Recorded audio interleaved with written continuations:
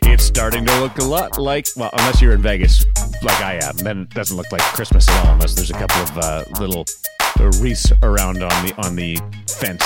It's approaching Christmas, and it's In Goal Radio, the podcast. I'm Darren Millard, your host. Today we have a special In Goal car ride with Kevin Woodley with Buffalo Sabre goaltender Carter Hutton. We'll also go out to Source for Sports Surrey, the Hockey Shop, thehockeyshop.com, for a new segment called Ask Cam. You have to be very clear when you say that because we do not swear. We do not offer blue language on this podcast. So it's Ask Cam at Source for Sports, the Hockey Shop, thehockeyshop.com with Kevin Woodley as I bring in the co-founders of In Goal Magazine, David Hutchison and Woody. Woody, this is a great new segment that you've got going. Yeah, like you said, as long as you stress the enunciation of the K in ask, otherwise, we will end up with an Cam, and that's not what we want. Now I got to bleep that out too. Yeah. Woody. Jeez, I got a lot of work on these shows now. Guys are pretty chill when they're riding in Woody's car, so some language comes out, and I have to pull out the beeper, and it's okay. It's okay. We're getting great content. It's worth the effort. The only reason I know that you have to really enunciate that segment is because I listened to Woody say it, and I went, did he really just say what? No, he meant that. So I listen. Hey, listen! I didn't say it. Remember, I was trying to come up with a jingle. I actually was singing it. So, so for our listeners out there, if you've got a suggestion for an Ask Cam jingle, something we can put together and make this a regular segment. You've heard me talk about the Hockey Shop, and thehockeyshop.com is the place I go to buy my gear. It's also the place that you can go to get your questions answered. Every week when we go to the Hockey Shop, Cam throws out the number.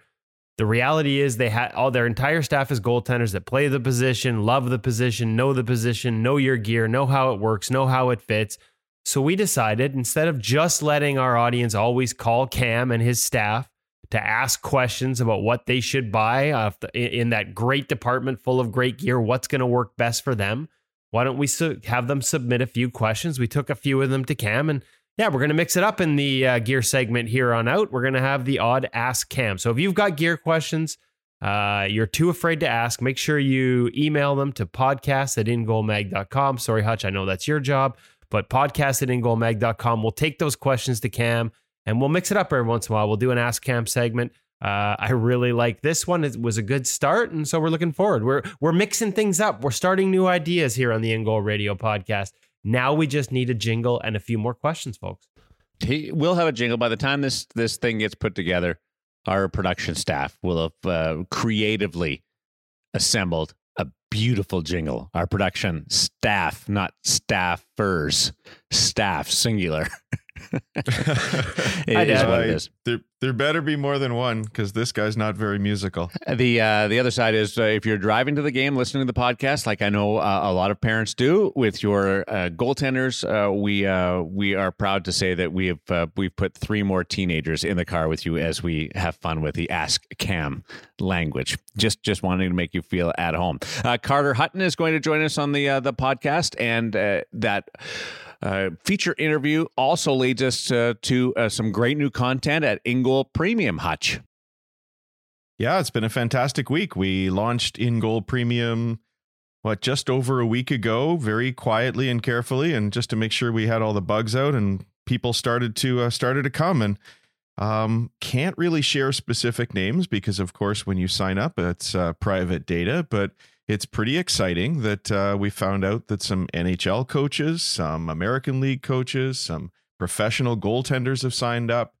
It's quite the list of people. In fact, we're really heavily skewed to the people who are deep in the goaltending community already. So want to see a lot more people, like just casual fans and parents, come and join us. In fact, I think we're going to be adding next week. We're going to start adding in some content specific for goalie parents as well. So even though we go pretty deep into things here, we've also got stuff for everybody. So come check out all the fantastic content at In Goal Premium.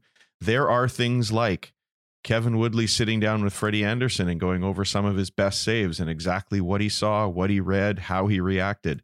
Carey Price as well. We've got some pro tips with guys like Carey Price, guys like Rob Tallis, the Florida Panthers goaltending coach. We've got today's guest, Carter Hutton, walking us through his gear in the locker room. All sorts of fantastic exclusive content that we haven't been able to bring to you until now. And we're just really excited that it's off the ground and running. Kevin, what have I missed? Not much, Hutch. I think you got most of it. Remember, we'll have some deeper dive technical articles, but there are going to be some quick hits, little drills that you can take out onto the ice yourself. I thought a good one from our first week featured Connor Hellebuck and Laurent Brossoit doing a skating drill. James Jensen, goalie coach for the Everett Silvertips, and Dustin Wolf, who will probably be the World Junior team for the USA, walked us through a simple little 3 lines that he draws on the ice, 3 different patterns that he used to get rotation. And the lines actually create good sort of markings and measurement points for how well your goalie's squaring up to his new spots. So we got Connor Hellebuck running through that drill and James Jensen explaining it. We're going to add some material this week. I'm actually meeting later today with Adam Francilia. Listeners of the podcast will recognize that name. Adam Francilia is the trainer that works at Net360 goalie camps that we attend every summer. I literally have 3 summers of off-ice drills featuring NHL goaltenders like Hellebuck, like Brossoit, like James Reimer, like Devin Dubnyk. And we're going to meet with him later today to go through some of those drills, have him outline them, and then we'll add the footage from the NHL guys executing them. If you're listening, Devin Dubnyk, I've got some footage that you might want to pay me to not use on there. Just kidding. And yeah, so that's another segment that we'll have monthly that we're going to add later this week. So those are the kind of things you'll find at In Goal Premium. Yes, it is a paid product. Because yes, it does cost us a lot of money to go around and get these tips and take video cameras into the room. There is a real cost to producing it. You don't have to justify it, man. It is awesome. Well, for us to produce it on a regular basis, we used to do this stuff, Darren. And we've had, like, Mackenzie Blackwood told me he used to read our digital magazine with a page turner PDF. And a lot of people love that magazine. We had like 20,000 readers a month every time we did that magazine. The problem with making it free was we couldn't keep it up, because it was costing us money to produce it. So this is just the reality. To get back to that type of content on a weekly and monthly basis requires this to run like a business, and that requires us charging for it. So I know not everyone loves paying for content, but we can promise you we're trying to bring you exclusive content that nobody else does, and hopefully make it worth your investment. Hey, and I think you said it best, Kevin. We all have to sharpen our skates. It's also important to sharpen our goalie minds. And this is going to cost you less than a skate sharpening a month at $50 for a year for Canadians. If you're in the United States like Darren is right now, that's $37. So not a whole lot to subscribe. The other thing we didn't mention is that we're putting exclusive podcast content on there as well. So today's feature interview has been up there for a couple of days, and there's been some extra stuff. Kevin interviewed Koskinen's trainer in Finland for an NHL.com piece. We've got some recording from that on there. So we're always trying to find a few little tidbits, a little bit extra for our subscribers. And if you're looking for In Goal Premium, it's really easy. You go to ingoalmag.com, and it's all laid out for you right there. I know there's other, like, eventually you'll have to click on links and blah, blah, blah. But it's like full. I just went there. It was the Rob Tallis, James Reimer puck handling. Like it was laid out for you perfectly. And then just sign up and enjoy the content. It's outstanding. On the subject of puck handling, Dougie Hamilton this week fooled Mikko Koskinen. Regular folks will say that's a terrible goal. It's not a good goal, but just for the record, we've all been there, right? Where you try, whether somebody fakes the rim and then throws it on net and they score. Pretty much, and every goalie coach on the planet has tried to do it to a kid in practice as well. Right. But I think you said it, Darren. If Dougie Hamilton's dumping him from center with a slap shot, how else are you getting back there to stop that thing? So if you want him back there doing that work, you got to read it and try and beat it. This is going to happen occasionally, yeah. And Dougie's good at it too. He's tried this a few times, and like it was hard. It wasn't fake stop shoot. It was set up to dump, and in one motion, while taking the slap shot for a dump, turning the stick and cranking it high blocker. And there was an Oiler between Koskinen and the dump, and providing a screen, so he would have had no way of seeing that stick turn. It's like the bad hop from center ice that all of a sudden skips over the glove, and everyone's like, "Oh my gosh, that looks terrible." And it does. We're not trying to excuse it. It looks terrible, but sometimes that one that skips 5 feet in front of you and bounces over your glove, it's the difference between that and a tip 5 feet in front of you. We don't blame goalies on that. I'm not letting him off the hook completely, but No, man, you are, because stuff you happens. just Stuff just happens. threw out the guy was screened from center ice. Yeah, okay. Maybe I'm being a little easy on him. I like Nico. Come on, I this is blame, the goalie union. Yeah, I blame Mike Smith. I totally blame Mike Smith trying to keep up with his goalie partner. Which there's legs to that, where you try and match his, or at least be better than you normally are, or more effective than you normally are.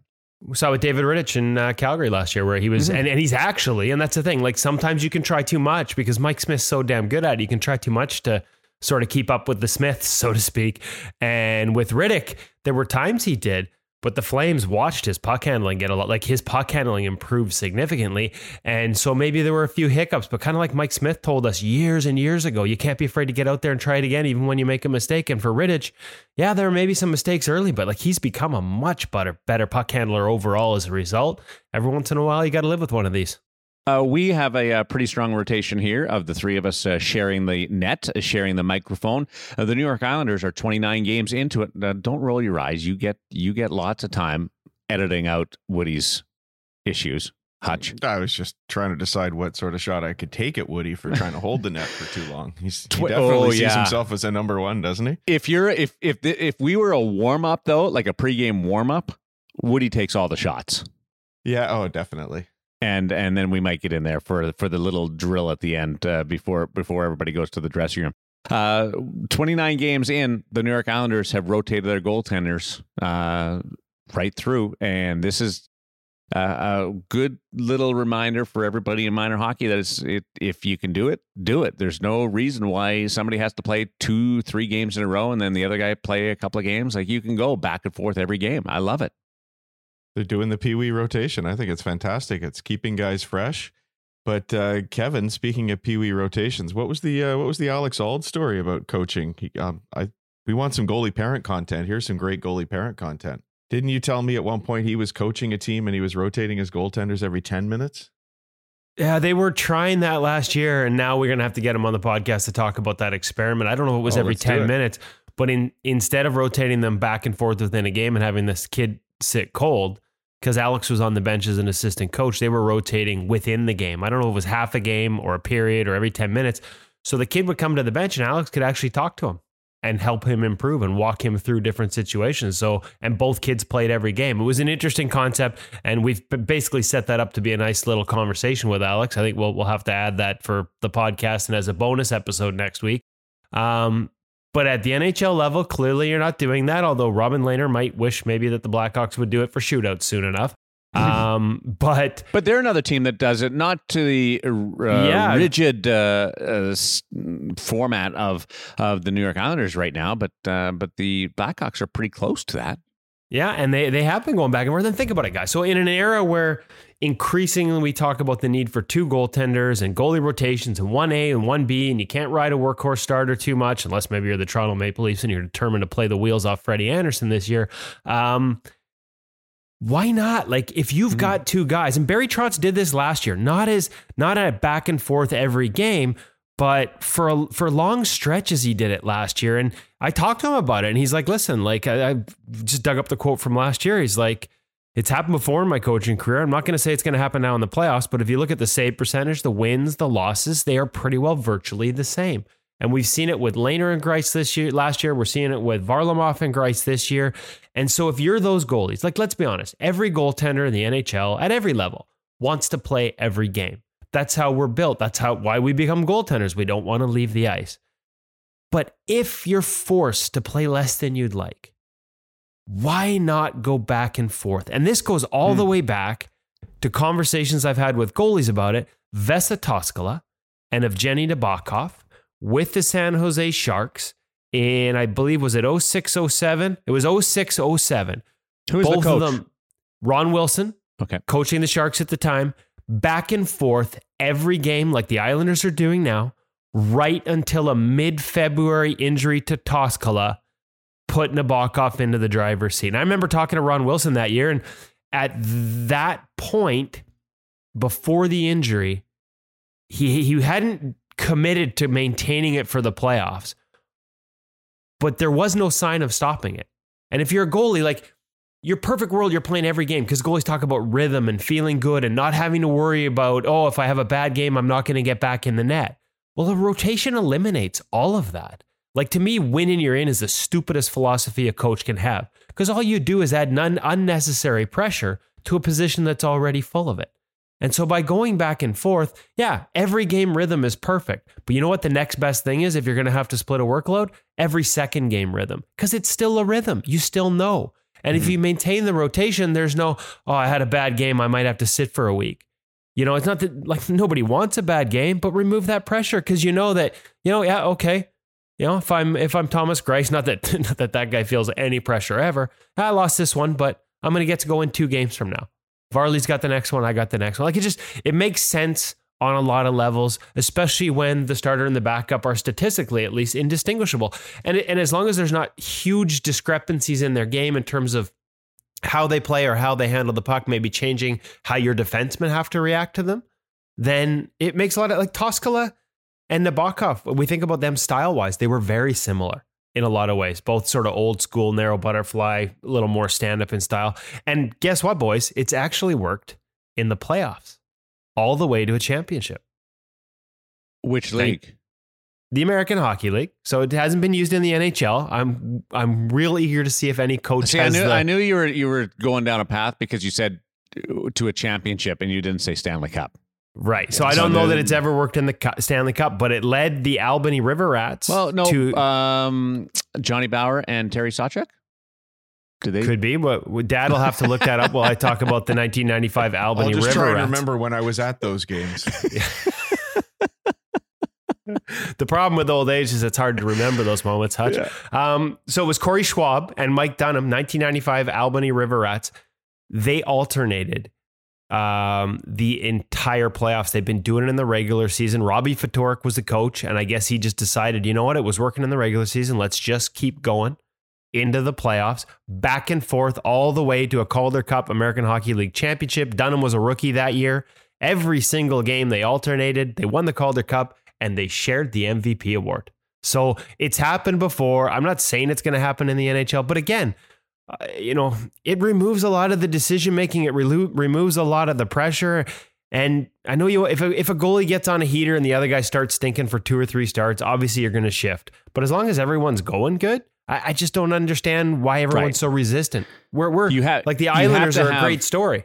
Yeah, you have to have the right combination. Nobody's saying you do it with Patrick Waugh and an ECHL guy.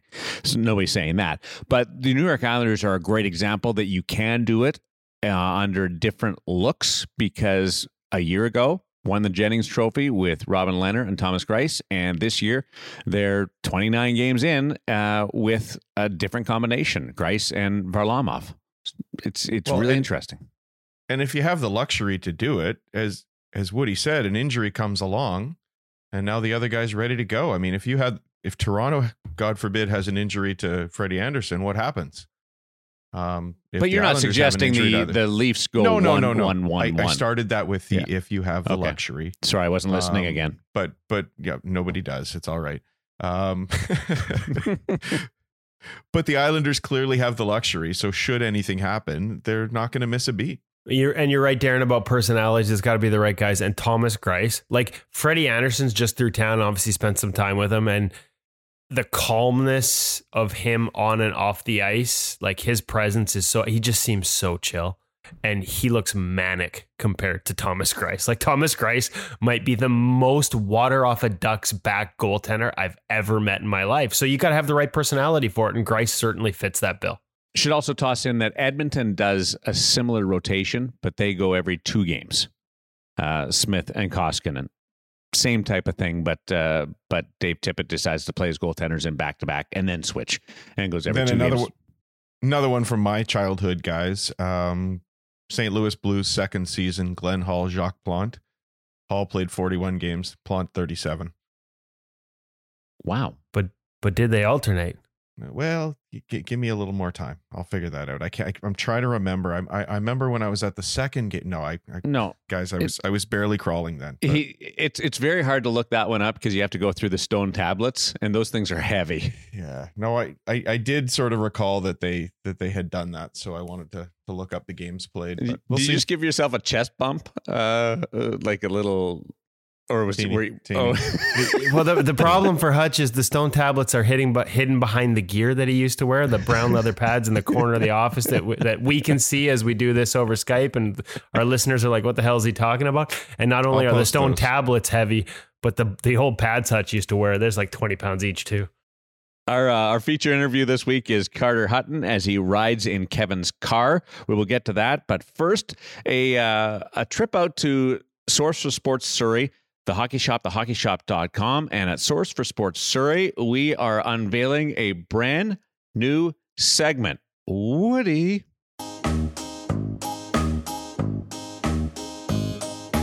It's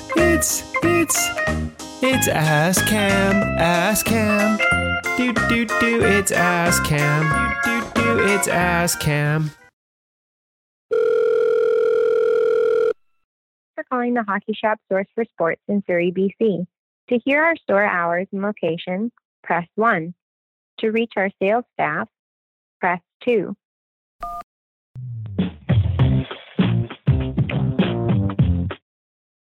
Hockey Shop Source for Sports, Mike speaking. Yeah, hey, I could use a help with a couple goalie questions. I was wondering if there's anyone there that could help me.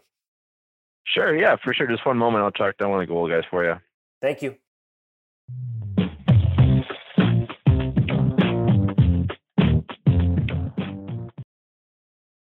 Hi there, thanks for holding. It's Cameron speaking. Cameron? How's it going, Kevin? Cameron? Yeah, I always answer as Cameron. Wow, we have something new we discovered.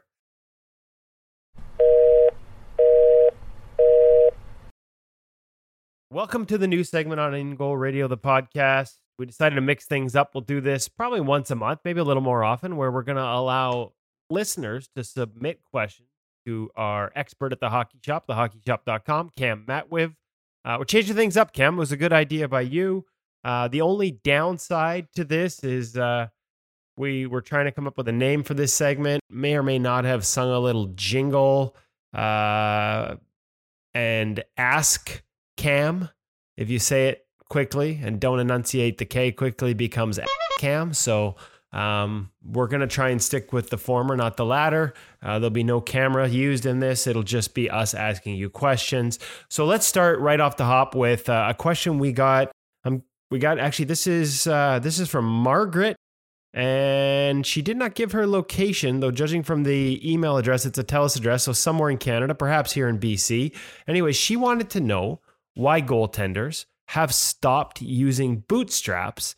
And do you have any recommendations for kids in terms of when or when not to use bootstraps on their pads? It is a bit of a loaded question to a bit of a degree, but there is a fairly simple answer. That's why we came to you. So originally, if we go back, let's call it maybe 10, almost 15 years now, the old adage was that you're cranking that bootstrap down to get max control over that lower portion of your pad. But the flip side of it is that you used to basically hang up your skate on your pad and cause your blade to almost be parallel with the ice rather than being on an angle, putting down. So that would put wicked stress on your hips and your knees. So kind of what goalies have found out, and a lot of watching the pros and us kind of reacting to that, has been the looser that strap is, the more the skate is going to fall out of the boot of the pad and get closer to the ice. The closer that skate is to the ice, the faster you can transition out of your butterfly or catch an edge and continue on for your next movement.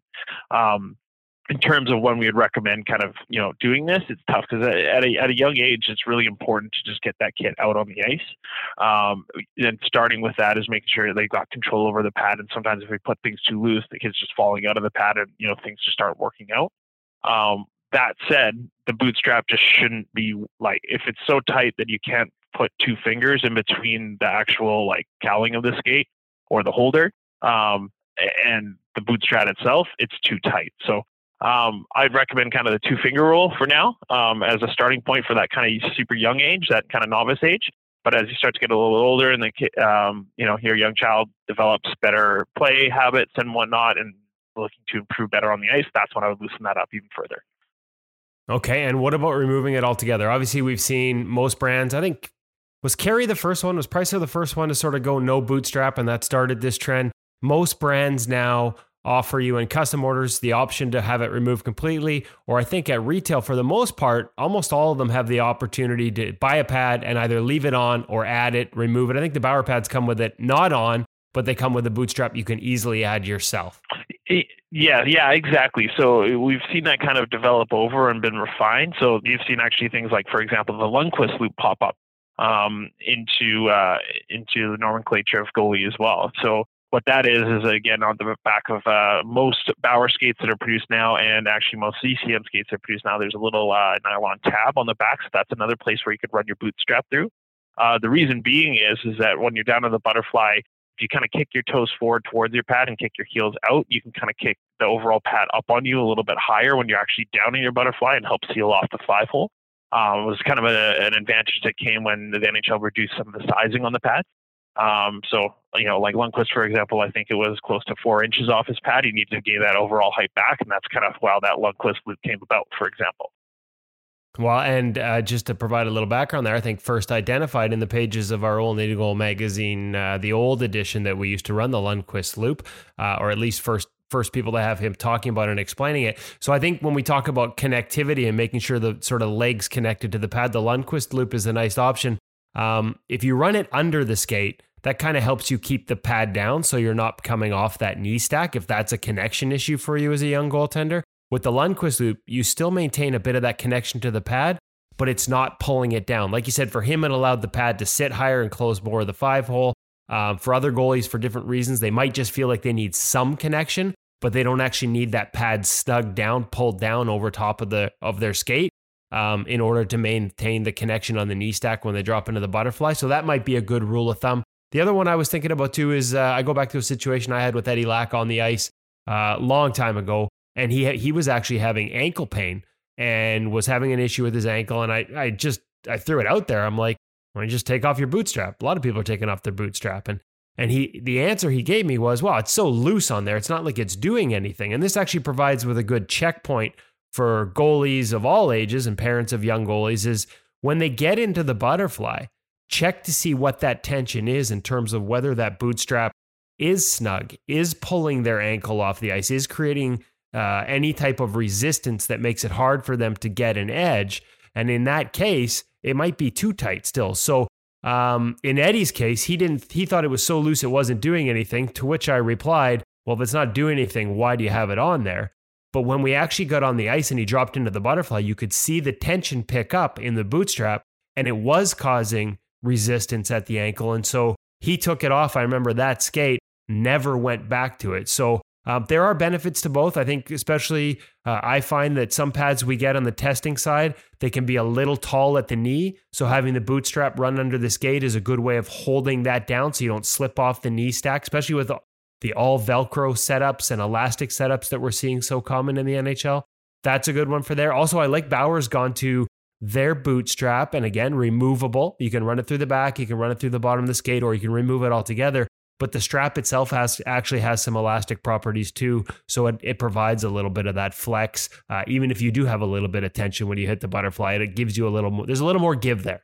Exactly. All right, so there it was supposed to be the Ask Cam segment, and Woodley took over. Darren Millard and David Hutchison are nodding along as this happens. Okay, next one, and this one comes from Fred in Michigan. To be honest, we're not going to give last names because we didn't ask permission. We'll hit them up next time if we need. But Fred in Michigan wants to know, and this is a debate that's going on a little bit on the internet right now. So Fred, excellent, timely question. How do you size a goal stick? There's obviously a debate on whether you cut it or not, but let's start with sizing. How do you size a goal stick and a paddle, especially for kids? Because I think the trend is to go bigger and want a bigger paddle. Because when you go paddle down, not that a lot of people do anymore, you're getting a little more coverage. That concept that a longer paddle covers more ice. But that's not always a good thing to have a longer paddle. So how do you fit it with kids right up to adults? How do you get them comfortable? Walk me through the fitting process of helping them choose a paddle length.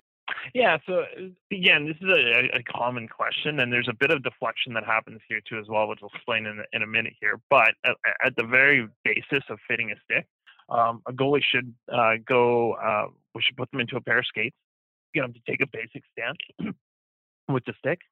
We get to evaluate kind of how they're sitting in their stance. Does it look like they're reaching for that stick? Does it look like they're pulling back quite a bit on their shoulder? We want to find that happy medium where it looks like they're in a comfortable crouch. It doesn't look like the stick's too far in front of them, like they're pushing it away from them, or it doesn't look like it's being pulled in too close, or not even touching the floor. Now, there are a few different rules of thinking when it comes to, should the stick be touching the ice at all times, or does it hover a little bit above when they're in their stance? There's quite a few different guys that have that example. But that said, at a basis, that's what we're looking for. Beyond that, we usually default back. So if you have a goalie coach, they're the ones that are watching you play. They'll know if you need a bigger stick or something shorter because they get to see you playing in all aspects. I only get a small snapshot when I'm in the store, when I'm seeing you in your stance. They see you in, all situations that are happening. Usually I default back to them. Did they say you need something bigger? Yes. No. Yes. Great. Okay. We have something here for you. No, you definitely don't need something. Okay, so the one other thing, as you mentioned, we've talked about this with fitting pads, fitting pants, fitting chest and arm. Like you need to have your other pieces of equipment on. Obviously, putting the skates on puts you in your normal height on the ice versus just standing there in your bare feet and not having that same height. So that's a good thought process. Do you have them go down into the butterfly? Because if the paddle's too long, it can really start to sort of affect elbow and hand position. It may look good standing up, but they drop and all of a sudden everything sort of pulls back off the puck because the paddle's too long. That's correct. So that's kind of the next evolution of, what happens next after that position. So again, have them drop down in the butterfly, see where that stick's lining up, see how they're actually sitting in their butterfly. If all of a sudden their blocker's taking off, because it's just being pushed up too high because the stick's too long, again, there's a sign that, this stick just isn't going to work out. Again, be surprised. Usually the smaller stick is the more of the correct answer than the bigger stick. And that's definitely the common play that you'll hear from us. But there are certain situations, especially some older goalies that like to stand up straight quite a bit more. They are going to need that taller stick in particular just to match their stance style and how they play. Older goalies, you're not talking about anyone in particular, are you? You better not be taking a shot at me with that. Me to know, you to find out. How do you keep your knee pads from slipping down? And this is an email address that I'm going to be honest with you, there's no name attached to it. It's got random numbers here, so I'm going to have to look into who asked this and maybe edit it in later. I don't have the asker, but thank you for the question. It is a good one. How do you keep your knee pads from slipping down? Simple roll of tape, or you got other options there in terms of garter belts that can attach to the knees at the top? How do you do it? And what do you recommend as the options? So me personally, all I find I need is actually just a pair of tighter nylon socks up and over top of my knee pads. I currently wear the Warrior knee pads in particular. I find they work very well. I don't need tape. I don't need anything like that. I just need a garter belt to hold up my socks, and my socks go up and over top, and that's it. I don't usually have a problem with them slipping or sliding or moving out of place. Now, I usually see a lot of knee pads that, are customers that are having problems with their knee pads. I find that they've maxed out their Velcro and tried to put it as tight as possible. Keep in mind that when something's that restricted, it doesn't have anywhere to go but up or down. So usually most knee pads are designed to have a bit of a mechanism where they do kind of shift a little bit of a degree. So that allows them to kind of cover that knee when they're down in the butterfly. So the tighter you go on some things, the more that gets restricted, the more it's actually going to promote the knee pad slipping. So for starters, it's always checking about how tight you actually have that knee pad. Moving forward from that, a lot of knee pads have tabs for garter belts that attach specifically to the knee pad itself. Like CCM has their own specific garter belt that they've made for their knee pads that just tab in. It's a little nylon strap. So there's another great way to hold up your knee pads. I always recommend socks over top of those knee pads as well for, again, the reasons that I've described that they work for me, but it also slips easier inside the knee cradle and doesn't catch on any of your pieces inside your knee cradle as well. Creates a better slip surface, for lack of a better term. Tape is always an option, but for the same reason that I brought up of putting that knee pad too tight, that's what tape can kind of do as well and actually cause more restriction than it does actually provide any benefit to helping hold up that knee pad in particular. Okay, I'm in the CCM Pro one, and I have seen those tabs, and I have seen the garter belts in terms of attaching those tabs to a garter belt that goes around your waist. But I got to be honest with you, with that hinge system they have on there, and the way the knee sits in that specially designed pocket, I've had no problems with it slipping without having to add anything. So I love that hinge system and the way it rotates around. But I got to be honest, I don't wear socks. I've just never thrown on socks over top my knee pads. And that's a good point you make, because especially the new socks, not like the old knit socks, but the new socks, in terms of allowing a pad to rotate around a surface that's a little more, for lack of a better term, slippery. There's a little less sort of resistance on those socks. And maybe not every once in a while, my knee pad will catch on the knee stack a little bit. I think I'm going to try that out, Cam. I've never been, so I always thought that was too much of a Keener move, try hard at the beer league level to have the socks over top of the knee pads. But now you've convinced me that I'm going to have to try it out. So I'll have to steal a set of socks out of my team bag. Yeah, for sure. You know what? It's not even like that. It's one of those things that I even found out by trying out kind of myself through my experiences. And I just found it makes such a difference to have that extra slip surface rather than having that knee pad catch on, anything that's there inside your knee cradle. Folks, this is why we call Cam at the Hockey Shop. This is why we call the Hockey Shop at, what's the number again, Cam? 604-589-8299.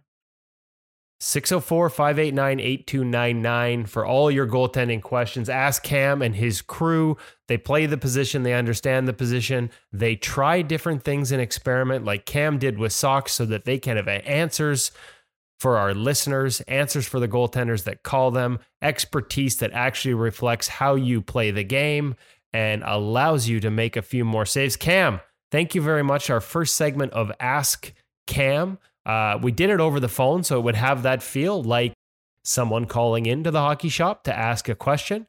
But the truth is, you guys are probably just getting tired of seeing me, so you want to mix this in once a month. So it's like, oh man, like Woodley again. Now you get a week off. You just have to talk to me over the phone. Yeah, that could work. I can picture you're rolling your eyes. You're laughing like it's funny, but you're like, yeah, absolutely. We're tired of this guy coming in, pulling all the sticks off the rack, grabbing the glove, seeing what closes. I know I'm a pain in the ass, but I thank you for putting up with me, and I thank you for taking the time. I'm looking forward to this segment. We'll mix it into the goal or the goalie gear segment every once in a while here on the In Goal Radio podcast, of course, brought to you by the Hockey Shop, source for sports in Surrey, British Columbia, and the hockeyshop.com. Cam, we'll talk to you next week in person, buddy. Awesome. Thanks, Kevin. Well done. I like it. Just jazzing it up with the production value and the fact that you legitimately gave Cam a shout on the telephone. Old school. The only downside to it is I don't get to spend my usual trip out to the Hockey Shop this week. As much as I enjoyed talking to Cam on the phone, I kind of miss being around all that gear. But for Cam and his crew, they're kind of like, oh God, like Woodley didn't come in. That's so good. We don't have to put all the gloves back on the rack that he's been, walking around the shop, opening and closing them. Like I do. I still grab the sticks off the rack. Like just annoying to have to clean up after me. So they probably appreciate the new segment as well.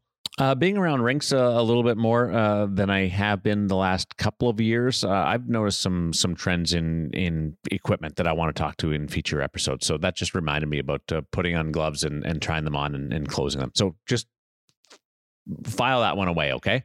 And keep absolutely. That one in the back I would recommend make sure you don't put your hand in the glove that they've just worn in practice. They can be a little gross. Yeah, disgusting. We're a couple of weeks out from Christmas, so everybody, source for sports Surrey, the Hockey Shop, thehockeyshop.com. Make sure that you are on it, whether you go to the website at thehockeyshop.com or inside the shop in person. All your hockey needs, goaltending and skater, anything you would ever need for yourself or your little one, buy yourself your own little gift if nobody's looking out for you. It's a wonderful way to make sure that you're set up for Christmas, and a wonderful way to justify it. Well, I was just going to say, and you still have time now if you contact them at thehockeyshop.com or contact them at the phone line that Cam dropped that I called. You can still get your gifts in time for Christmas depending on where you live. They've got a pretty good shipping policy. They got a whole crew down there working. They'll get it in a box out the door same day and to you.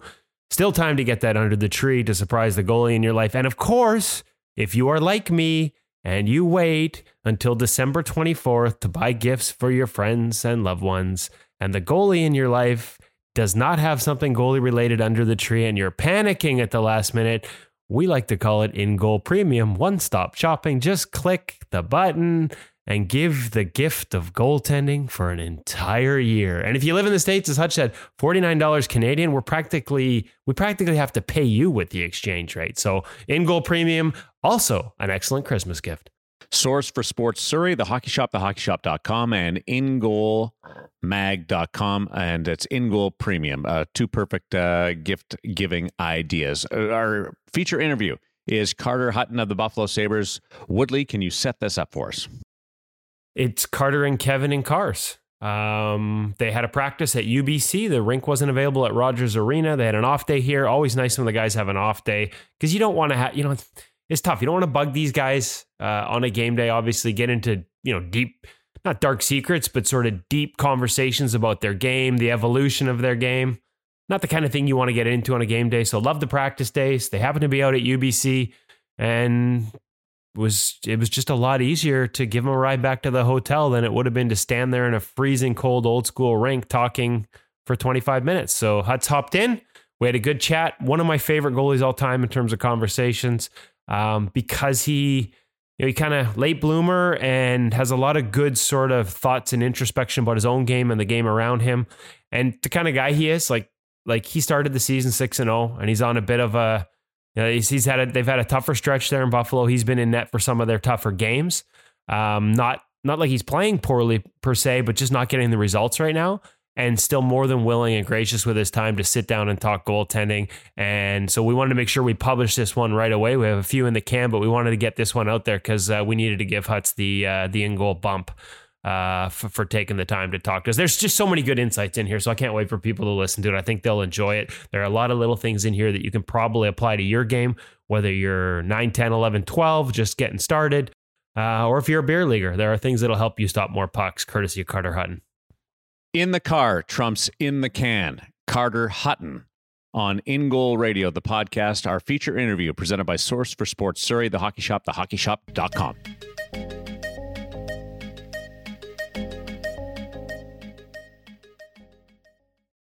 Okay, so welcome to the podcast, the In Goal Radio podcast, Carter Hutton. As we get started here, we're actually going to get started driving. You are now the 4th or 5th guest to do the roving sort of Jerry Seinfeld comedians in cars routine. Yeah, there's no coffee. Was our first one. Yeah, we got to go should get have coffee. Yeah. But no, it's all good. No, this is exciting. I'm glad you had me on here, and look forward to chatting. Okay, we're gonna start this simple. We keep this just about the game, how you fell in love with it. I always like to sort of start with where the passion started for you as a goaltender, and we roll from there. Yeah, for me it was as a kid is where it started. I grew up in Thunder Bay, Ontario, so it's pretty much snow and hockey, right? That's, majority of the year was spent on the rink or somewhere around it. And for me, as a kid, just growing up playing hockey, everyone kind of, gets a turn to play in net, right? When you're at a certain age. And that's kind of my backstory. I got a chance to play in net. And at the time, I believe my dad and a couple of his buddies were coaching us. I must have been, 7 years old or so.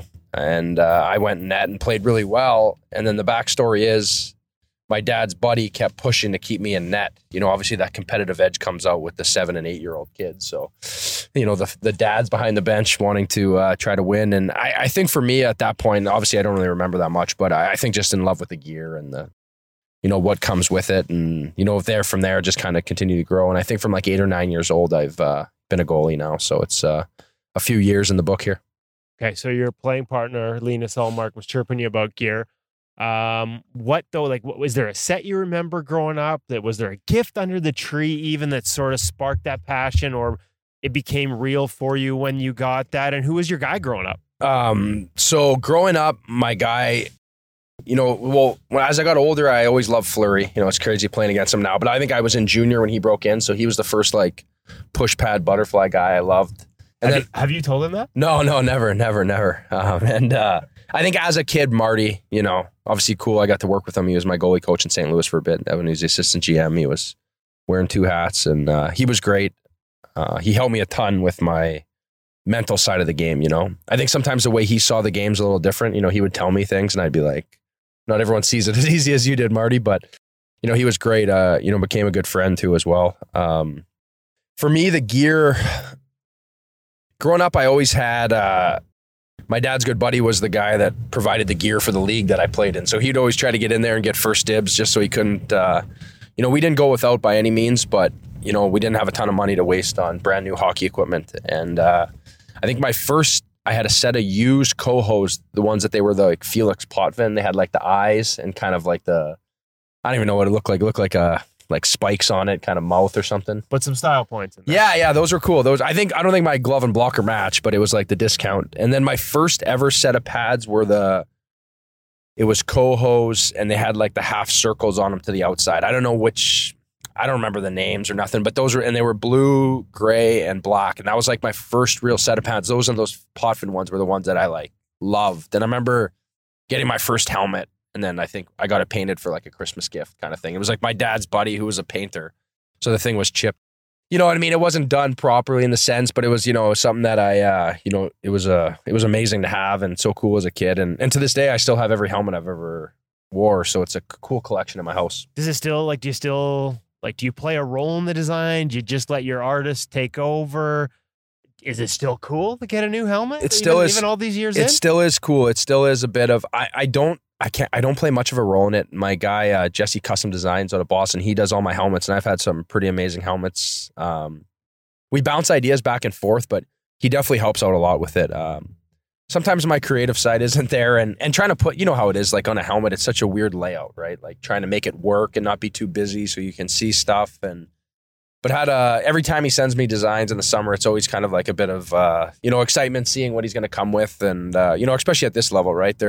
They do such a good job on it. So it's always cool to, have that helmet on every night. Whose idea was your 50th celebration mask this year with the gold flake? That one's got to have a little extra value on it, just literally. Yeah, seriously. That was all Jesse. Honestly, I kind of, the helmet I wear during the year is like half and half like kind of like a Terminator Buffalo, half real, kind of cool. I've done that a few times with different teams, with the Hawks and Nashville, and then he came up totally with that 50. He sent me a sketch, and honestly, I didn't really love it at the start. I kind of was like, but then I thought to myself, it was simple, it wasn't crazy. But one thing I do know, and I've learned over time with dealing with paint, the hand drawings never do it justice. Until it's on the helmet and it's painted, it just pops. It's amazing. And, it's had a lot of good feedback, and it's unreal. And I went with the gold cage, which is a little different for me, but we did the white inside, so I haven't even really noticed the difference at all. It's a matter of trust and sort of trusting your artist. And I guess that comes with time. You've worked with Jesse for a while. And I was actually going to ask you about the cage, because some guys find color cages are kind of a new rage, but some guys do find that if the color's on the inside, even a little bit of a difference can affect sight lines and how you sort of, between the ears as much as anything. Yeah, we were kind of, I was optimistic about it.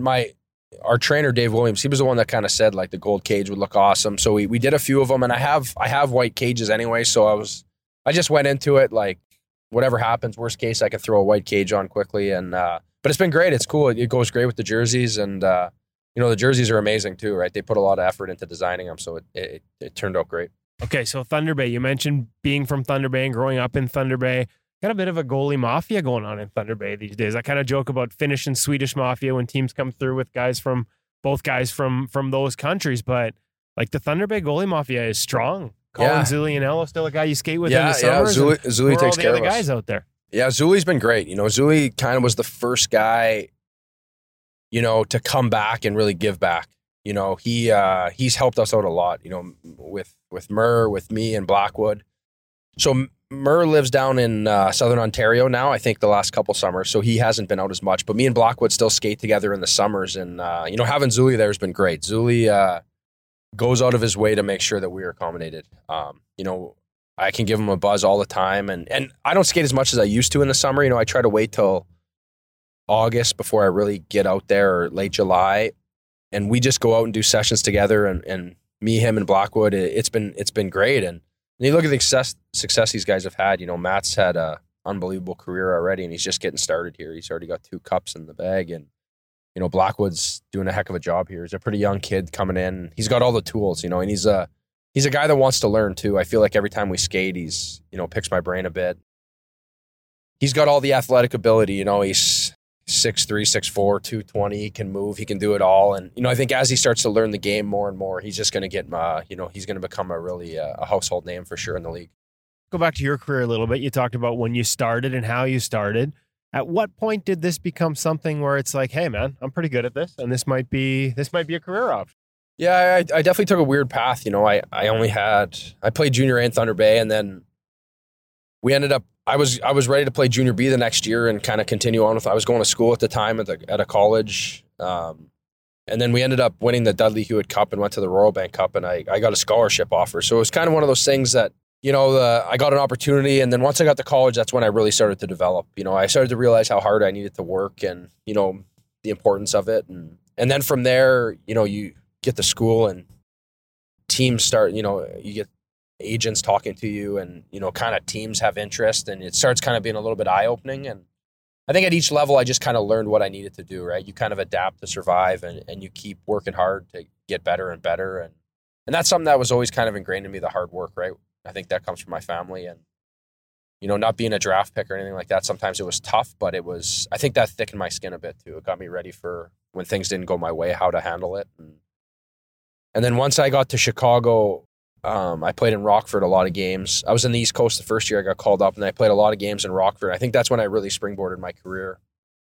Started like the confidence of that I do belong, right? I think at one point you're just there, you're almost happy to be there. Where when I played there, I really started to believe like, I have the tools, I'm good enough, I can get a chance here. And then when I got to Nashville, I really got a chance to play, and Mitch Korn helped me out a ton.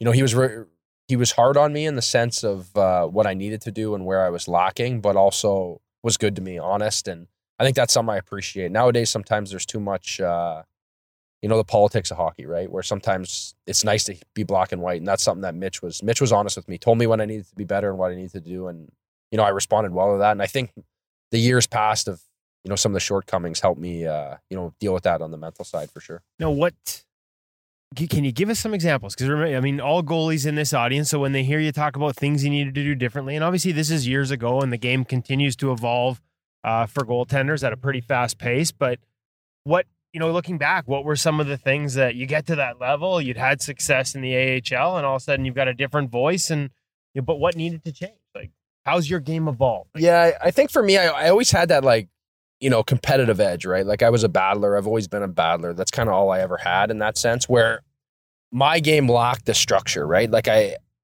some of these kids that have gone to hockey schools their whole life and been on the rink and doing the right things right away, where I never really had that, right? I just played hockey. I didn't have special coaches. I didn't have that, but I did have the edge I knew how to battle and keep pucks out of the net. So I think once I got to a higher level, I really needed to work on that consistency of my structure, which would bring me the consistency in my game that, each night you kind of knew what you're going to get. And then when shit hit the fan in a game, I still had the ability, the natural athletic ability to battle and find pucks and do what I needed to do to keep the puck out of the net. But to find that consistency is what, helped me stay. And I think as soon as I recognized that and recognized using the resources around me to, help my game, it was, really huge. I think Andrew Allen in Rockford. I was going to say, that was another voice that Andrew Allen was unbelievable with me in Rockford. We did a lot of homework. Andrew would work hard too. Sometimes we would find lots of clips of like NHL guys at the time when I was playing in the minors that I could like emulate my game around or like see different things. I used to watch a lot of Jonathan Quick just with some of the stuff he would do because I had that aggressiveness, but he's obviously the extreme. It's amazing what he can do. But finding structure with some other guys too. And then I would watch other guys that had a little more structure in their game, like say a Luongo or someone who was a little more consistent in that.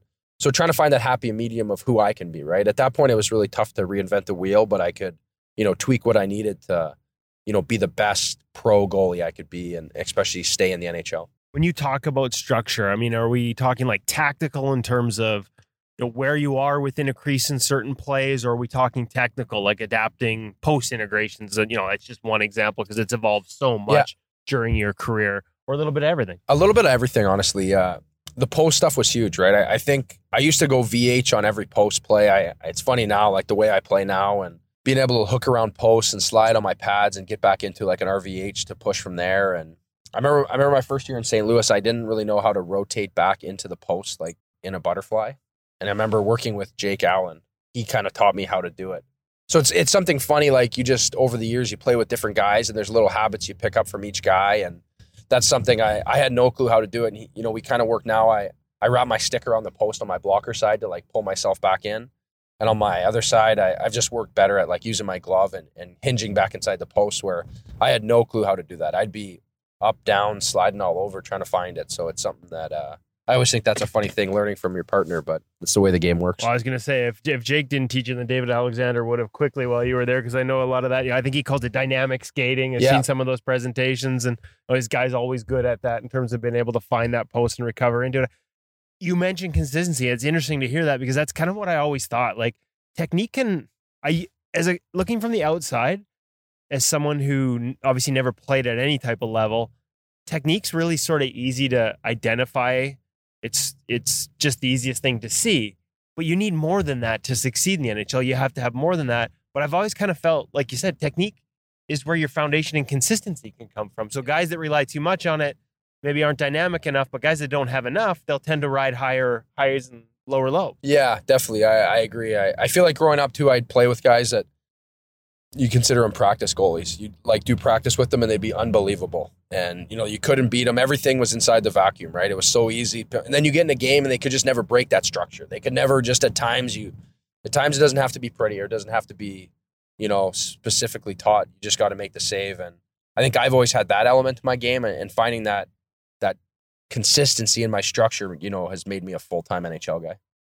Now, now this year, obviously Andrew Allen last year in Buffalo, Mike Bales this year. How do you, because there's a lot of different voices, and you've talked about a lot of the guys that have helped you along the way, picking up different things from different guys. Does that have to be the approach?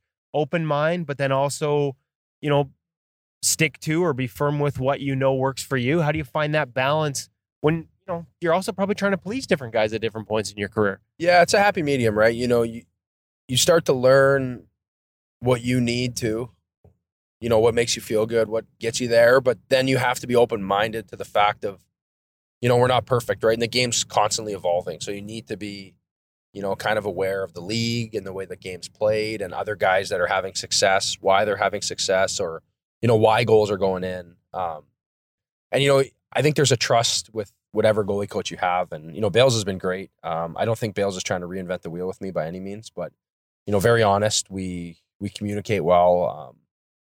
He gets with me. He treats me like a veteran in that sense, right? What I need. And some days some days it might be a boot in the ass, or some days it's getting off early because, you got to save a little, right? So he's been great. And I think for me, it's a weird time. There's so much information out there, right? Like you think about social media, you think about everywhere. Goaltending is everywhere. And I think it's a great thing. But at the same time, it can be a little bit overwhelming for a younger player who, doesn't really know his identity and doesn't really understand, where he lacks or what he needs. So I think for me, my biggest strength is just self-awareness too. And just being able to recognize what I need, or in that sense, what I'm missing at a certain time. So I think the quicker you learn and understand the game and the position, you can help yourself out, right? Because at the end of the day, a goalie coach can do whatever, but you got to take care of yourself, and it comes down to what you can do. You've talked about where that battle comes from. I mean, the work ethic of your family, your parents, like all those elements. How do you maintain that drive, that battle, as an edge for yourself on a day-to-day basis within practice? Like, maybe you never lose it just because it is so instinctual and part of who you are, but are there things, we talked about this before, we did an article on it, how sometimes, goalie drills can be too structured if that's all you do. How do you maintain that sort of battle and that edge in a practice environment? Yeah, it's tough, right? Especially over the course of a year, you know what I mean? It's a long season, 82 games, and with all our practices and skating, you're not going to be that guy every day, right? There's going to be times, there's going to be moments in practice where, it's there, you feel it, then there's going to be days you're a little bit off or a little slow. And so I think just the same idea is just the self-awareness too. Just the awareness of, hey, today was a rough one. I didn't have it today. And being able to find a way to, come back tomorrow and be better. And I think that is a big, you just don't want to get into a lull. There's always times where everything is simple and easy and it's going smooth. And there's always going to be bumps in the road, especially as a goalie, right? Like you win as a team, sometimes you lose as a goalie. You know what I mean? It's lonely out there when things aren't going well, but I think that's where you got to trust in your work ethic and all that stuff. just to get you back to where you need to be. And I think that's where, goalie coaches can come in and goalie partners and just communication of, getting yourself on the right track. And throughout a year, it's a constant battle, but you have to have trust in what you're doing. That's the right thing. Do you use video? Like a lot of guys I'll talk to, one of the toughest things is to stick with what you're doing when goals go in. You can feel sometimes you can feel that urge that you need to change something during a bad run, but then they go look at video and it's like, I wouldn't change a thing. How do you find that balance between, I guess it's the balance between process and results. Sometimes the process can be good and the results still aren't there. Yeah, it's definitely tough, right? And I think that's where like a confidence comes into effect too. I think over my career, you notice a lot of young guys that can come in the league and come flying out of the gate, right? And then all of a sudden it just starts to wear away, right? Those guys don't last and it's tough. And I think that's where the mental side comes in. It's so important, right? The way that you process and being able to move on from things and just continue on and not let things linger. And it's easier said than done, but that's another thing. Like over your career, we're surrounded in the NHL with so many good resources to use. People, sports psychologists, and I've worked with a few sports psychologists. And something as a kid, when I was younger, I always thought like you were weak if you used one. You were kind of like, I don't need that. I'm tough. And then you get to a point in your career where it's like going to the gym. It's the same thing. You're just strengthening your mind. You're just trying to make yourself more bulletproof. And some to each person obviously is going to be different what each person needs, but it's another tool to have in your bag. And, at the end of the day, our careers are pretty short. So it's, you want to maximize it. And it's a dogfight to stay here and to get in. And so you want to make sure you can be the best you can be. And I think that's a great tool to have. Any example of something you can give us or share with kids, a technique that you've learned from a sports psychologist over the years, a mindset that you embrace to park a result or to move on or to get into the moment before a game? Even one example. Yeah, like before games, I try to use a lot of like self-talk, just going over like things that like are strengths with me. Same thing, just self-awareness things that I know that are positive reinforcers. I'm pretty loose when I play, and I try to have this time when I'm warming up before a game and just like getting dressed for warm-ups when I'm kind of trying to get into a zone. And I definitely use that. And then during games, for me, it's about like coming in and out of focus, right? Like for 3 periods and how long a game is, it's hard to be dialed in the whole time. So just trying to refocus on face-offs or say that the TV timeout, I kind of get loose again and then go back to being focused. And for me, during a game, it's all about breath. I try to work hard on breathing. When the puck crosses like a red line, like taking a breath and just relaxing and playing with flow, right? Because when you're tense, it's a lot harder to play. And Marty was a great one with helping me out with that, right? When Marty came down, was our goalie coach in St. Louis, we talked a lot about like breathing as the play comes, and something I still, work at, right? And there's times where it's a tough night and it slips away from you, and it's just that reminder to go back to it. And it's kind of like your safe zone, right? You get back to breathing and relaxing and just playing. And there's so much pressures that come with what we do, and points and wins and save percentage and agents and all the stuff. But a lot of things it's just negative energy and things that you can't control. You can only control what you can do out there, and just kind of keep things in perspective and just battle and, enjoy the moment. As I said, probably the easiest thing to say and the hardest thing to do. It seems golf and goaltending have this in common, is one shot at a time.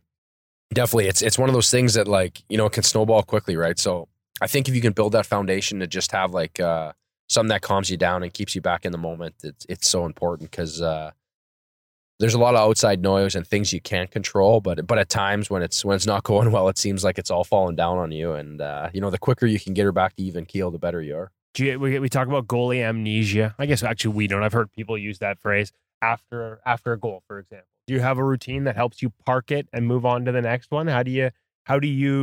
What process do you go through to make sure that you're not still thinking about it when that next shot comes? Because that's usually a recipe for disaster. Yeah, I try to do it on goals for and against, just the same thing. When I was younger in college, we'd score a goal and I would be celebrating. I'd be pumped and real emotional. And then next thing you know, the faceoff comes and they're heading down for a chance, and I'm still celebrating the goal that we just scored, right? So I've kind of just, try to be the same guy, whether it's a good goal, bad goal, we scored, so just to find that consistency. Same thing with breathing and just resetting myself and getting ready for what's coming next. Because the hardest part about goaltending is it's easy. Some nights you're in that flow state and you're getting lots of shots, keeping busy.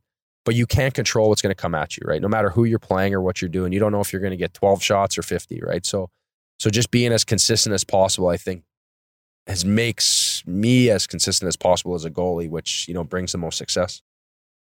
You talk about, do you watch? Like, do you think about the goal at all before you reset, or just wipe it? Like, do you watch it on the replay? Or? No, I try to, usually right away, like, there's obviously the odd one, maybe it's like a screen or you're just kind of fooled by it totally, but for the most part, you understand, what happened, or, it's always easy after the fact, watching it in super slow-mo at 5 different angles. It's a super easy game from the press box. Yeah, seriously. So, I just try to move on, right? It happens so fast, right? And especially some nights when you're in a tough rink, or, the crowd's humming down on you, and you just gotta just reset it and park it, like you said, and move on, because, you don't want to make that 1 become 2 or 3, and next the game's out of reach, because sometimes it's not how many you make, it's just like the time. And for me, I think that's the biggest thing, is just staying in the moment all the time. You've talked about flow. Have you read it? Have you read stuff or done work on sort of that flow state and that concept and how you achieve it yourself? And also, you play with a little flow in your game still. You still have a little backwards flow on rushes and stuff like that. Yeah, I have to. I think at my size too. I think that's a strength of mine off the rush. But then as we get in zone, I want to stay a little deeper. 3/4 paint is where I kind of want to live. But yeah, definitely flow state is something that, you work at. And honestly, one of the best things for focus, concentration, is going in and out of focus.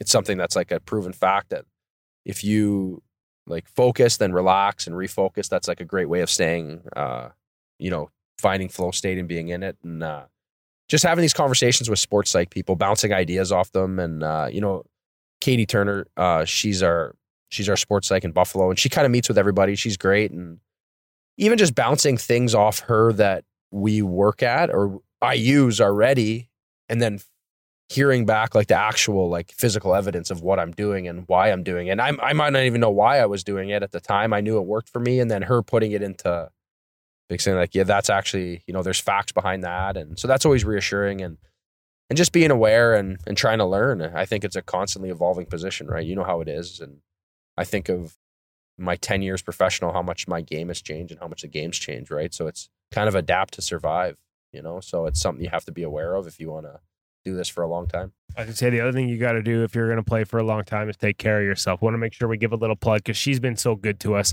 When did you start working with Maria Mountain, and how does that play into your off season and even your in season as well, in terms of, man, this game is a grind, and your guys' travel, it's not easy to bounce around the way you guys do and still sort of stay on top of things physically? Yeah. So Maria, I got hooked up with Maria after my first year in Nashville.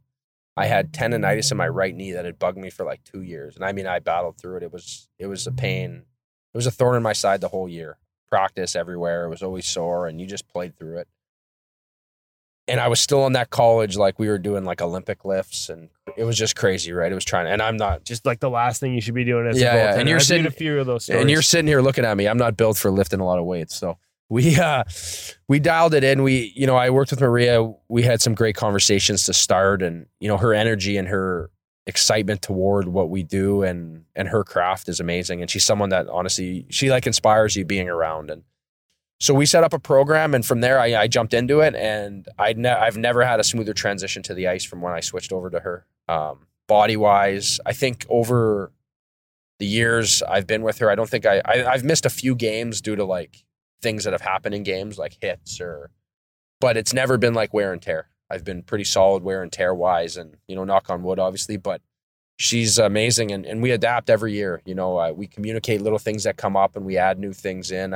If you watch me warm up for a game, you think I'm a maniac, because there's so many little things that go into it, but it's all injury prevention. It's all about staying healthy. And the biggest thing we eliminate is I don't really lift a ton of weights. It's a lot of like dumbbell work and elastic bands and explosiveness, and just being in like uncomfortable situations, working on core and having that ability that when I do get into an awkward position, still having body control. And it's something that, I give her a lot of credit for. I've put the work in, but at the same sense, I've had the right guidance by her, and she's been awesome. I wanted to ask you a little bit about hydration. I've noticed, like, obviously coming off of practice, how much, and I've noticed you consistently work in the water, but don't chug it.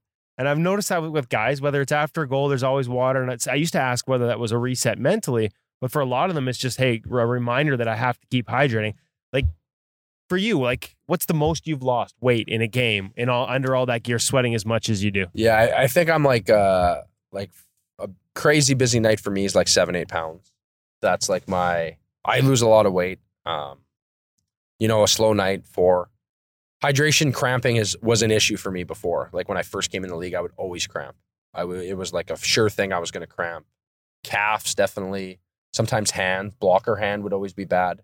Now it's been really good. I've worked really hard at it. The way I prepare, the night before, day of, things that I take during the game. And I think it goes back to now just the mental side, the control of breathing and relaxing and not being so peaked all the time. I try now too, when I come to the bench on TV timeouts, take off my helmet, towel off a bit, try to just, because you know how a helmet, it's almost like putting the top on a kettle, right? You take that off. See the steam coming out when you take it off? Yeah, it definitely helps. So stuff that I think when I was in Nashville, I really started to get aware of like how much I was dealing with, sweating and hydration. And they always told me stories about Dan Ellis being a bad sweater when he was there. He was the one. I think he was a pretty thin guy, and he's like 15 some odd pounds, maybe even more in a game. Yeah. So they would tell me about him, and then he started same idea. So I kind of got on that protocol, taking my helmet off and just letting the steam go. And then in between each period, I take off chest protector. We dry it out. We do everything, change shirts. So I usually use an ice towel after each period. Depending on how the period goes. Sometimes it's, a quiet night, but for the most part, it's usually pretty busy in this new NHL. Everybody's buzzing in your zone all the time. So it's, something you had to be aware of, and it's definitely helped. Okay, so we're going to have to extend this for 2 minutes because I forgot that you can't take a left into your hotel from the street. We get to go around the block one more time. I swear this wasn't. Darren Millard is going to hear this. This was just Woodley trying to get... He always bugs me for one more question. And this is like, I swear this wasn't planned. So as I try and navigate this, did you essentially come up with a hydration plan? Like, are you like, does it even start the day before? Just constantly making sure you're drinking water? Lots of Pedialyte, electrolyte packets, different pills. Try to stay away from certain foods. Just trying to take care of my body as much as possible now. And sleep, for me, sleep is huge at this point. I'm not a big napper anymore. I used to be when I was younger. And then I got to about 28, 29. It was like, I couldn't nap anymore. And I felt that if I forced a nap and I would like be groggy later on when it came to game time. I just never got it back. So now I'm like So you don't nap? I'm like a 10, 15 minute power nap. That's it. How many guys? I don't know. I think I'm pretty rare. Pretty short list. Yeah, I think I'm pretty rare. And honestly, I think it's something that I would say that when I started to manage that, my game has had a lot more success. You think that grogginess of waking up? Because sometimes guys, your body. I don't know how to explain it, but I feel like anyone would understand it. Like, those times where you have a long nap and you just never really feel as sharp later on. Absolutely. And no matter how much caffeine or whatever I took to try to get up, it just never really came back to me. Well, and caffeine's not going to help with the hydration. No, exactly. Right. So it's a happy medium. So for me, and that's kind of, so I'm a big, like making sure I get a good night's sleep the night before. And now with kids too, it's, our kids go down 7:30. We're ready for bed anyway. So it's a good excuse because they're getting up early. So okay, it's good to know I'm not the only one. Yeah. Because once they're getting up, everyone in the house is getting up. So my wife does a good job sheltering me from that, right? She understands that what I do and how important it is. But at the same time, just finding that key to success and always kind of tweaking that routine, once you learn more. And there's so much information out there now, right? So you have to be open to changing if something isn't working. Last one, because Linus will kill me if I don't ask. How's your setup been tweaked over the years? How's your gear changed? You walked us through it last year. We got a video. Yeah. Anything changed this year? Is that all still pretty much applied? No, I have a new, I'm not in it yet. I'm just about in there. I have a new chest protector, Kineski. Okay. But I have Vaughn body Kineski arms. Okay. We've seen a few guys. Because I find those arms are like superior to anything that I've seen. We've seen a few guys in CCM chest and Kineski arms for sure. And then I switched knee pads. I kind of have these homemade. Our trainer, George Babcock's great. He's kind of doctored them up for me, but they're bigger. I used to have those tiny ones. So I've tried to get a little bigger just so the inside knee, just a little easier on my hips. And that's been a pretty smooth transition. This summer, I just put them on and went with them. And it's been great. And then I switched out of Premier into E-Flex. Same thing. I found last year, I don't know if it's an age thing now or just the grinds of the season. I just found the premieres are so stiff that when I get in them, it's really tough during the season, especially when you break out a brand new pair and it's January and there's not a lot of time to practice and break them in. And the E-Flex has been great though. So it's been a smooth transition there. And I always send, Linus is always telling me what I should do for colors, and he's right into it. And no, he's great. He's been he's a good kid. And he's playing great too. We got you here alive. Back to the hotel. Carter, thanks so much for doing this. Hopefully the goalies in cars or whatever we're gonna call this. I didn't have any coffee. There's no coffee shop at the end of this, but we got you to the nice team hotel, so that works. Dude, thanks so much for doing this. I really appreciate it. I know our listeners are going to love this. No, it's great. Obviously, you've been great to me over my career, and obviously I'm glad to help out and share a little insight into our world. Perfect. Thank you very much.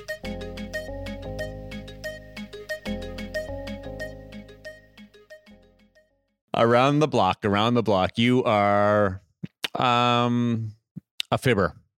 You knew you couldn't turn left, didn't I you? do know I couldn't turn left, but to be honest with you, I totally forgot. And I just instinctively turned right because normally I'm going to Rogers Arena. Their hotel, they were staying at the JW Marriott, which is right next door to Rogers Arena. So where I turn gets me to Rogers Arena, but I can't pull into the JW parking lot. So I had to go around the block. I knew as soon as I did it, I'm like, oh, Millard is going to think I'm stalling for an extra question for sure. I didn't with Freddie Anderson. There's a nice little tease for some content we've got next week in the car with Frederik Andersen, the goalie for the Toronto Maple Leafs. I could have gone around the block on him and got an extra 5 minutes. Instead, I just pulled over and cut it short. So, it wasn't on purpose. But you try riding in a car in Vancouver traffic, trying to think about your route planning and conduct a conversation while holding a microphone and checking the levels of the guy sitting next to you. Yeah, well, that's the hard part. But the only thing I'll say is to make that adjustment in your navigation, you didn't have to go across the Lionsgate Bridge and then come back all the way back downtown. So that was a bit of an extreme. I'm kind of like the New York cab driver trying to milk people for extra fare. Yeah. Just for extra questions. One more. Carter, I just got one more. We're going to go around the block. Maybe two. That's nice that we've got the New York Taxi Cab Association on our back now. That's a good target for us. We're getting all kinds of Christmas plugs in, and if I could be so bold as to get one of my own in, I'd loved all of the mindfulness discussion from Carter Hutton, and in fact, as we were doing it, I clipped out a piece of it and I went into one of the articles on Premium that was written by our good friend Pete Fry on the fan mindset versus the athlete mindset. And I took that little clip out of the interview and I put it into Pete's article because it fit absolutely perfectly where Carter's talking about being stuck in the fan mindset as a university player. And so it fit beautifully with something on Premium. And I just wanted to get a word out there for Pete that if you live in the Ottawa area, the Kingston area, or Vernon, British Columbia, Pete's going to be doing one-day seminars on goalie mindset training for goaltenders and for parents. One of the things that are great about his seminars is that a parent who registers their goaltender can actually join in on the seminar with them as a freebie. So just check it out. There's links on In Goal and on our regular newsletter. Thanks for bringing up that fan mindset because that was fascinating. That goaltenders at such a high level can still struggle with staying in their lane or being in the right lane, if you want to put it that way. Yeah, and we've talked about this before. Mental training is, I think, one of the next big things for goaltenders, just because, it's kind of like it's like spending $2,000 on pads and not bothering to put new steel on your skates. Like if you can't move, the pads aren't going to help you. And I think that mindset is such a big part of the position, a big part of the game. We should pay a little more attention to how we train it. Pete's great for that. Obviously, we've attended his seminars with him and John Stevenson in the summer. And when you have guys that are playing professional hockey, NHL drafted, playing in the minors right now, on their way to pro careers, showing up to the seminars who already work with Pete because they want to hear more from him and get more insights into how they can be better between the ears because they know it'll make them better between the pipes. Certainly would suggest it's a worthwhile investment for everyone else to check out the articles and maybe check out one of his seminars if you're in the location. Oh, I hope Pete's listening. He just got a new slogan out of you there, Woody. be better between the ears and you'll be better between the pipes. That's fantastic. I just trademarked that, so he's going to have to. I think so. We're going to charge for that one. Maybe we can come up with a jingle. It's a hell of a lot better than Ask Cam. Yeah, I was going to say we got a whole new company. Woodley's thinking, ask Pete. Did I come up with that? Ask Kevin. Ask David. It's perfect. It works for everybody. Hey, congratulations on that one. The Carter Hutton one was spectacular, and he's a guy that you just he oozes normalcy, and that's not any type of slant or shot at anybody else, but he just feels like he's your regular buddy that came across. Good dude, and also a good plug for one of the great people in goaltending, Maria Mountain, who he's worked with, and as you heard him say, like just totally transform his game by helping him transform his body. So there's another little slogan. Between the ears, the pipes. That's how I learned about Carter Hutton was through Maria Mountain and following her, and I came to sort of be educated on Carter Hutton and his journey through that way. So it's interesting that you bring that. And a little tease, because you mentioned some of the insights. We got an interviews, managed to get one in the can, just for people know. When Darren teased our interview in the car, not in the can. In the can means an interview that you get early and put. You were such a child.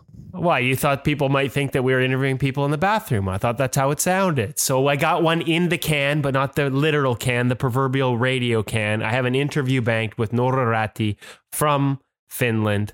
You're supposed to roll the R's. She tells me how. I probably just butchered it again. I suck at names. I'm like the Don Cherry of this podcast with names. And Frederick Anderson next week. And Hutch, I'm pretty sure we will, for our In Goal Premium listeners, chance to listen to the interview itself on its own ahead of the podcast release on the In Goal Premium website. Absolutely. We should have that up by Monday at the absolute latest. I hope everybody's enjoying this podcast and realize that any 3 12-year-olds can put together a goaltending podcast. Yep. It's brilliant. Do you guys plan on putting the picture of Freddie in front of the computer? Up on In Goal Premium? Well, actually, you know what I was compiling this morning was just a few quick little clips of him doing his pro read, and you can see him sitting at Woody's computer, hanging onto the In Goal mic, and we're not going to give it all away. So there's already been one person upset at me on Facebook because one of our little teases ended without giving all the goods away. This won't give all the goods away, but we will show you what it's like to work behind the scenes with Woody. And guys, we had an In Goal Premium, an In Goal magazine, and In Goal Radio first this week. So pro reads, hopefully people know what they are by now. It's me sitting down with NHL goaltenders, going over their saves, their execution, and them telling me what they see in a play so that you can see how a goaltender at the NHL level processes the game when they look off the puck, what they read in terms of body language of a potential shooter, how they read a threat, what lanes are open, how they read their own defenseman. Like, it's been fascinating. Freddie's visit was the first guy that said, yeah, hey, I kind of saw that with Carey Price. Like, I saw that you were doing that. It seems like a really cool idea. I'm in. We sat down for 15 minutes and went over his footage. First time, though, we actually had the goalie coach say, oh, if you're doing that, I got a save you need to see. Great read. We see him look off the puck and actually sent me the footage on his iPhone of Freddie's save. And so when we get into pro reads, there will be all of a sudden there'll be one where Freddie's not looking at my computer. He's looking at a tiny little iPhone. And that's because, thank you, Steve Briere sent me the clip for Freddie to review, because it was a great example of a goalie looking off the puck and making his read and making a save because of it. So the first time ever, we've actually got the NHL goalie coaches sending us the clips to go over with their goalies, because they know that other goalies are going to see that and benefit from it. See, that's why we didn't call it In Goal blah, In Goal average. We called it In Goal Premium because it has that type of incredible content. We have to take a little bit of a break here and walk away because we have to get some Christmas shopping done. If you are a goaltender and you want some great gift ideas for your mom and dad or your spouse or your kids want something that they can give you, check out the Hockey Shop, thehockeyshop.com, source for sports Surrey, or ingoalmag.com and In Goal Premium. Make it easy. Get what you want. Tell them what you want. That's what you do. For Kevin Woodley, David Hutchison, I'm Darren Millard. I'd like to thank Carter Hutton as well as Cam from the Hockey Shop. We will chat with you next week on In Goal Radio, the podcast.